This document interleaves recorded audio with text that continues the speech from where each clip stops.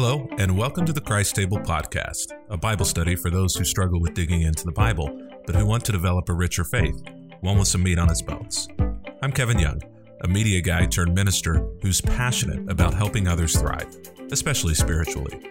If you're unaware, Christ Table is a movement of people returning the church to her roots in homes, around tables, over food with old friends, and fresh conversations. Check us out over at www.christtable.today. In the meantime, our study continues on the topic of brave conversations. We'll be focusing on mental illness today as we look deeper into Psalm 88. Let's dig in.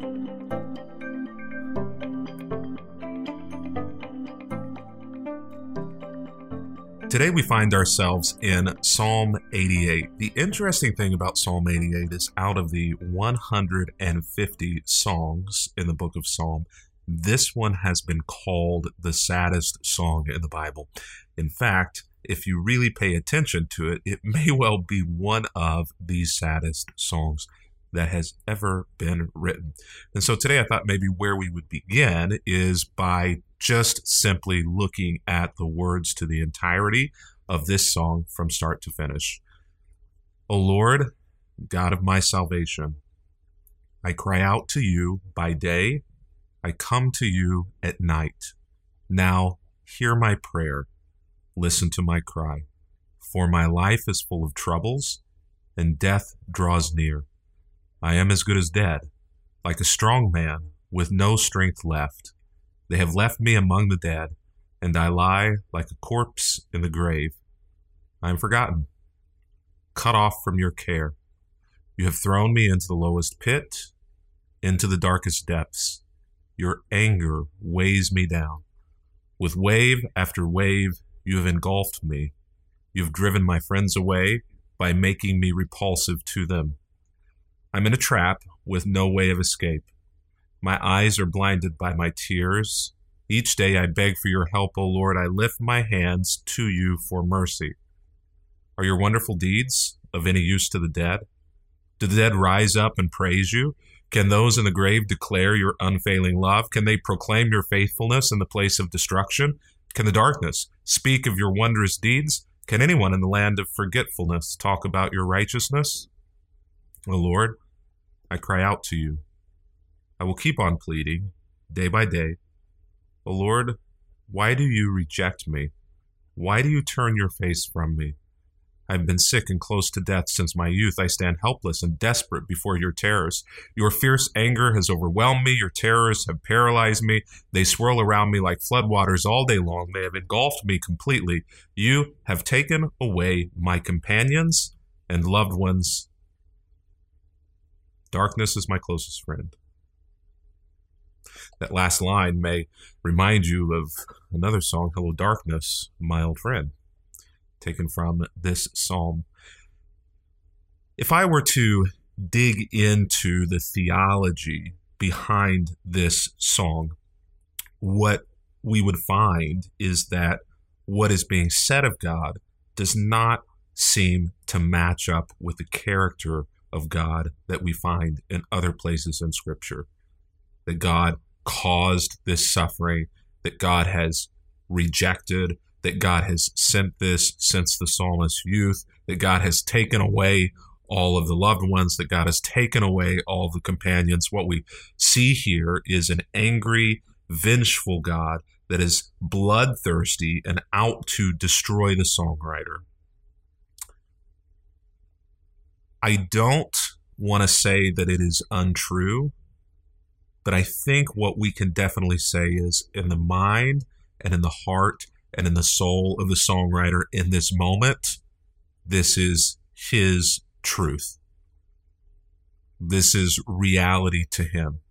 Whether or not all of these statements that he makes is reality or are the reality that he faces or has faced, it doesn't necessarily seem to ring true to Scripture, but we're going to set those aside for a very specific reason.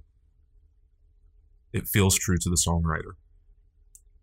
I think oftentimes what happens whenever we as followers of God or we as people who may be in a steady frame of heart and mind balanced, Whenever we encounter people who are saying things or thinking or believing things such as this that seem to not match up to our experiences, that seem maybe a bit like crazy talk, is we will try maybe to express a different perspective, and oftentimes that's not well received, because what the songwriter or what the person is feeling is so all-encompassing that they can do nothing but seem to drown in those feelings.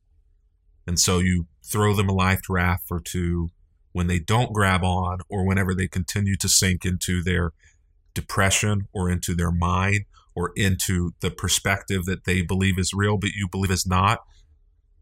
We can throw our hands up in the air and say, what else can we do? Many of us stop interacting for fear that we will be sucked into that depression, to that perspective, to that viewpoint. And so we, a bit like Pilate, wash our hands of the situation or the issue and say, somebody else needs to help out here. And so we do what may well be the worst thing that we can do, is we cut ties, thus becoming one of those people in that last verse whom companions and loved ones have been cut out. We find ourselves numbered in that list. So where do we go with all of this? Well, the first thing that we perhaps need to understand and admit is that there is such a thing as mental illness. And it is not only prevalent, but mental illness is, in all actuality, I would say, even pervasive, even in the church. As a pastor, I will be completely transparent to you and say that I find that there is not any less mental illness or people who face these things in the church than there are outside the church. In fact, one might even say, and I might say, that the church actually has seemingly a higher statistical number of people who struggle and deal with mental health issues than outside the church. And that may make a lot of sense, because whenever people are struggling with something they can't fix, where do they turn? Well, either they will turn to God, or they will turn to people whom they believe will be helpful to them in helping them walk through it. And so people end up in the church hoping for help, hoping for resolution, hoping to gain some sort of relief and release from these things. And I'm sorry to say that oftentimes they don't find it in the church. In fact, the statistics say that somewhere in the neighborhood of 90% or plus of churches and pastors just like me rarely, if ever, talk in any way, themselves or in their church, around mental illness. And so it is something of a taboo topic. But it affects all of us, as you can see right over here. Mental illness, we are told, can be temporary or can be chronic. Mental illness can be anything from something extremely serious like schizophrenia to something that is relatively, I'm going to say relatively because for the person who's suffering it, it's not minor, but to temporary depression or anxiety, things that are stress or situational related, rather than something that is maybe chemical related or something that is more chronic in nature. Fascinating. 20% of us, 1 in 5 people each year, will suffer with some level of mental illness. For those people who have chronic mental illness, 50% of those will be diagnosed, or actually 50% of people are diagnosed with a mental illness during their lifetime. Temporary, chronic, 50%. Half of us will at some point or other in our lifetime struggle with a mental illness. And so this is something that touches all of our families, touches all of our churches.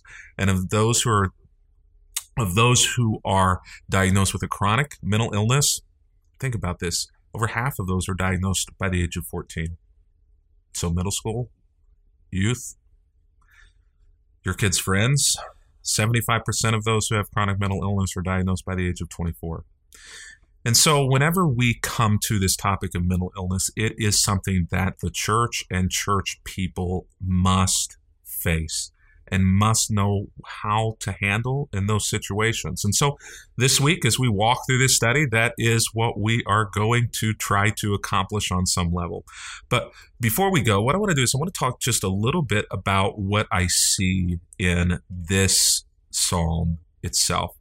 I see a lot of blame placed on God, and that doesn't terrify me. In fact, God probably is more than willing to accept whatever it is that we're willing to lay at his feet. But whenever we come at people with mental illness, whenever we are interacting, if the blame is being placed on God, if the blame is being placed in other places, I don't want that to scare you away. I want you to strive to remain in relationship with those who are struggling, whether it be in a temporary illness or whether it be in a chronic illness. I want you to try as much as you can and remain in community with them. In fact, the worst thing that you can do is sever tie and sever relationship.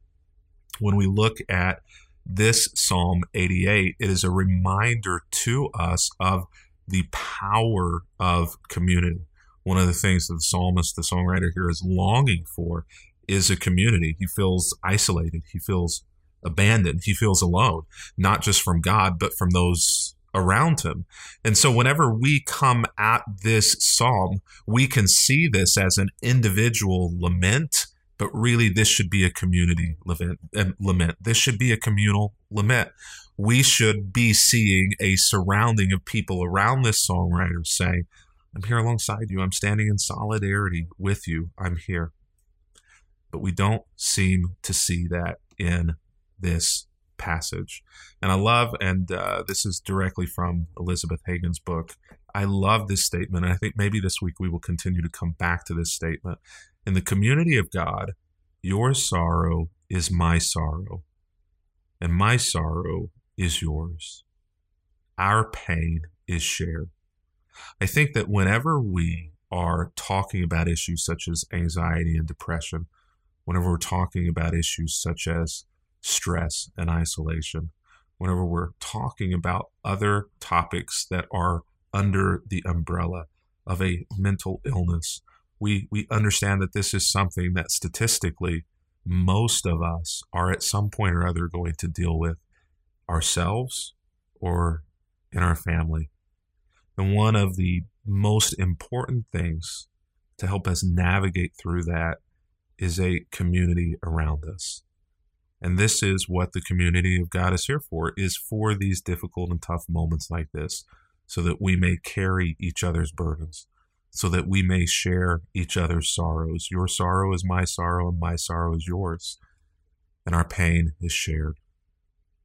Do not ask those who are struggling to walk the path of illness alone, especially mental illness. Now, the other thing that I want to say before we go today, and we're going to spend some time this week looking at some pretty incredible examples of mental illness and how to handle them and how not to handle them in Scripture. And you're going to be surprised at the names of people who come up as having a mental illness that you never actually considered that may have been the reason why they did what they did. And in many times and in many places, what we're going to see this week, and I don't want to give too much, I don't want to share too much, what you're going to find is that there are many people in the Bible who actually end up leveraging their mental illness and becoming heroes because of it. Just because you face something that the world may look at and say, you're no good, you got nothing to offer, you're too broken to be of service or to use to anyone, we're just going to sit you over here, we're going to sideline you. We don't see that in Scripture. What we actually see in Scripture is the people who struggle the most, people who struggle even the most with mental illness and with mental health issues, actually are some of the greatest heroes in Scripture. Not to spite, but out of, because of. And so I don't want you to see yourself as broken. I don't want you to see yourself as less than if you struggle with those things. You may not see it as a gift yet, but God can still use you. You can still be used greatly and mightily. The other thing, though, that I want to say, and with this we'll close, unless you're a licensed, certified therapist, counselor, psychologist, mental health person, you don't have the tools or the understanding to truly help. Now, myself as a pastor, even this is a place where a lot of pastors end up failing as well. Do I have training and experience in mental health issues? Yes, I do. But even I'm not equipped. Even I'm not fully and best equipped to help. And so there is the reality that though we are people of faith, and though we believe that the Bible is our guide, we also have to understand that we are not always the best to help and to navigate and to bring health to those who struggle. And so I want to encourage you to stay involved and to stay in relationship with those who are struggling, but I also want to encourage you to push them towards people who can truly help as well. Don't go it alone. Don't try and fix the problems. Don't try and navigate it yourself. There are many people out there who are more than equipped to handle and to help, and especially for those health issues that are temporary, to make those as short as possible. If you need help identifying who those connections and those people are, reach out to me anytime and I'll help connect you to those resources wherever you are in your community.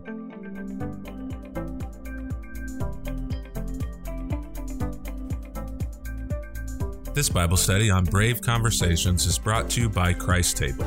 If you'd like to join us in the study, there's an easy-to-follow guide in the show notes. We would love to have you join us.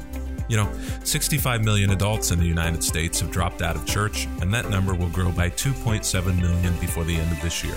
We here at Christ Table are committed to doing something about that. We're committed to creating a world where the table is once again the center of the home, the center of family life, and especially the center of faith formation. Our mission? It's simple: to help people eat freely and drink deeply of life and of faith. Find out more about us by going to www.christtable.today.